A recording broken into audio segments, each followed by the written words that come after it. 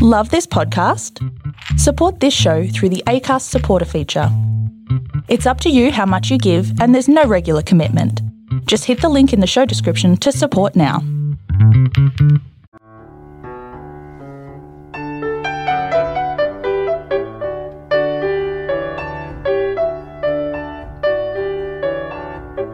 Five meet on Zoom, a short story by Robert Fairhead. Five logged on to their first Zoom meeting. "Righto, can everyone hear and see me?" asked Julian, who, as the leader, had scheduled the meeting and emailed the invites, with help from his clever clog's cousin George. "Yes," his brother Dick beamed back. "Splendid stuff. Well done, Julian." George responded with a curt nod of her short-cropped head. "Do you like my background, Julian?" she asked, thumbing over her shoulder at a green-screen panorama of Kirin Island. Julian was about to respond indifferently when another voice cut him off. "Woof! Well, Timmy likes it," chipped in his sister Anne, though no one could see her. "Anne, you silly girl, something's wrong. We can't see you," said Julian in an exasperated tone. "Tap the video icon on your phone," George explained more kindly. "Oh, sorry," apologised Anne, as she suddenly appeared all rosy-cheeked. "I was laughing so much at Timmy, I forgot." "Woof," said Timmy, and everyone laughed, except for Julian. George had set up an iPad beside her, so Timmy could join the four cousins on Zoom. "Well, enough larking about," said Julian sternly. "It's time to start planning our camping holiday." George scowled fiercely down her webcam. "Julian, we've talked about this. We can't go camping during the lockdown." "George is right," agreed Anne with a frown. "We don't want to get sick or break the law." "Oh, you girls, you're always sticking up for each other," said Dick, defending his big brother. Julian seemed rather cross and was talking, but no one could hear him. Dick and Anne looked confused. Timmy woofed and woof. George shook her head. "We've lost your audio, Julian," she told him. "Check if you've clicked mute." Everyone watched as Julian glared down at the icons on his screen.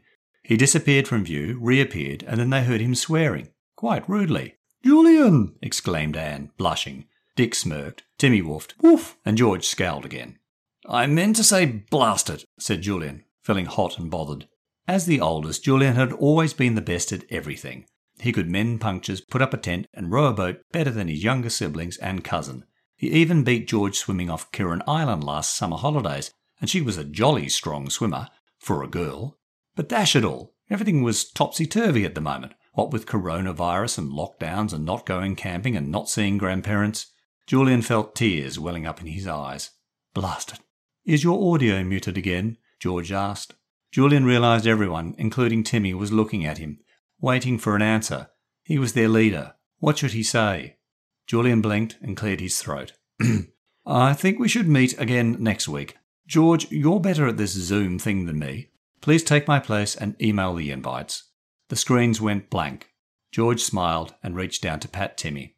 "Perhaps there is a silver lining to this wretched virus," she said, and Timmy woofed. "Woof, woof." Hi. I'm Robert Fairhead from Tall and True Short Reads and the Tall and True website.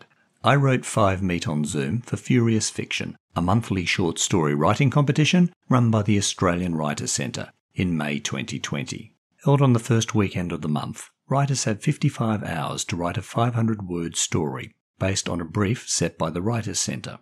For Furious Fiction May, the first word of the story had to be 5, and it had to include something being replaced and the phrase "a silver lining." My boyhood love of Enid Blyton's famous 5 books inspired 5 Meet on Zoom, and our socially isolated times where it seems everyone is meeting via Zoom, even the family dog. Woof! Julian, struggling with technology and lockdown, hands his leadership role to his clever clog's cousin, George. And on replacing Julian as the leader of future Zoom meetings, George comments to Timmy the dog, "Perhaps there is a silver lining to this wretched virus." Woof! I didn't win nor make the short or long list for the May competition, but I had fun with 5 Meet on Zoom, especially as on that same furious weekend of writing, I wrote a blog post about my first Furious Fiction in April. Perhaps, as George observed, there is a silver lining to the coronavirus lockdown. More time to write. I hope you enjoyed 5 Meet on Zoom. The next episode of Tall and True Short Reads will be in your podcast feed shortly. Please subscribe to the podcast and rate and review it via your favourite listening app. And don't forget to tell your family and friends about Tall and True Short Reads and the Tall and True website.